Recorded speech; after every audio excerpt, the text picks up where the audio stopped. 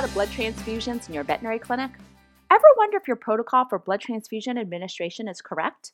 In today's VETgirl podcast, we review whether or not the size of the syringe and blood filter affects survival of red blood cells in cats. In the veterinary literature, reports of canine red blood cell injury have been reported when dogs were transfused by syringe, aggregate filters, or via certain mechanical pump mechanisms. So Hikes et al. Wanted to assess whether or not damage to red blood cells occurred with different routes of administration in cats that were transfused autologous red blood cells. They conducted an academic-based, prospective, controlled observational study where they evaluated the effects of two different transfusion administration methods on red blood cell survival and half-life after red blood cell transfusion. They looked at 6 privately owned, neutered male cats with an average age of 3 to 9 years, with a median age of 5 years of age. To avoid the immune-related injury to the transfused red blood cells, autologous transfusions were used.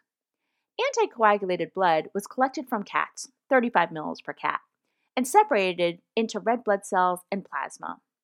The red blood cells were then washed and labeled using biotin densities, after which it was then combined with its previously separated plasma component. This whole blood combination was then placed in a 50 ml bag or 20 ml syringe and refrigerated overnight so it could be transfused the next day. Next, the cats were randomly separated to receive the transfusion through either a blood transfusion administration set by gravity flow or with a syringe pump and 18 micrometer microaggregate filter.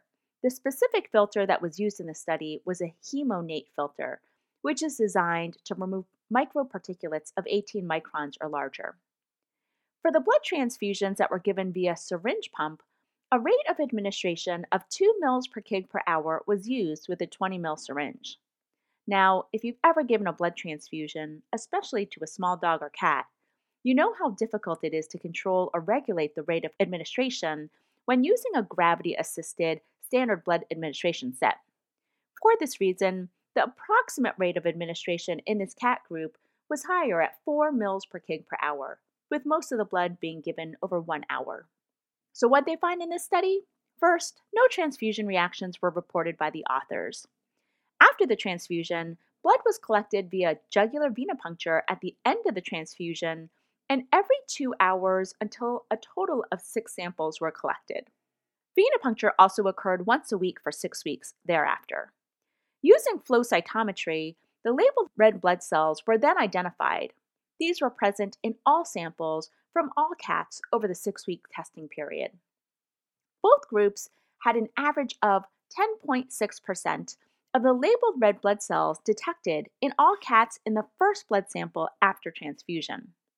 This is similar to what the authors were expecting based on the total blood volume of a cat. The authors gave the example that if 17.5 mL of blood was collected in each study population, that represented approximately 8 to 10% of the blood volume in a 4 to 5 kg cat, based on the blood volume of 40 to 60 mL per kg blood volume. Regardless of how the feline red blood cells were transfused, there was no significant effect of transfusion method on short-term or long-term survival of transfused cells. This is great news, as this is in stark contrast to previous reports in canine red blood cells. The authors also found that the average half-life of transfused feline red blood cells was 23 days, with a steady decline of the transfused red blood cells over time. This was a slightly shorter half-life as compared to previous studies by Giger et al., which reported an average half-life for autologous red blood cells in cats between 29 and 39 days.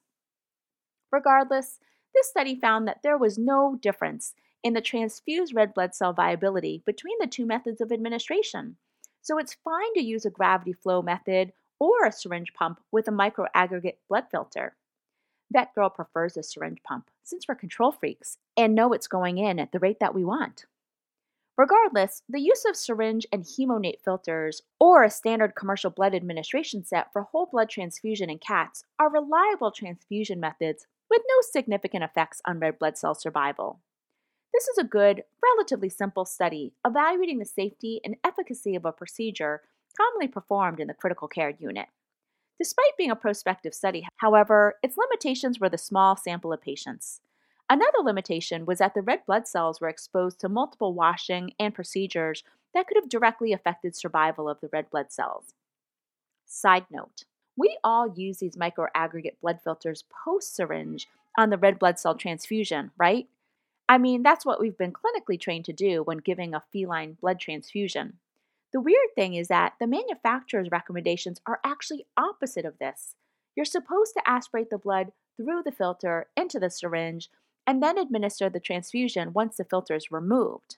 Regardless, the good news is that this study shows that despite our veterinary community using this filter incorrectly, it doesn't seem to affect the red blood cell survival. So rest assured, the use of a syringe pump and aggregate filter or blood transfusion set for whole blood transfusions in cats is an effective method with no clinically important detrimental effects on red blood cell survival.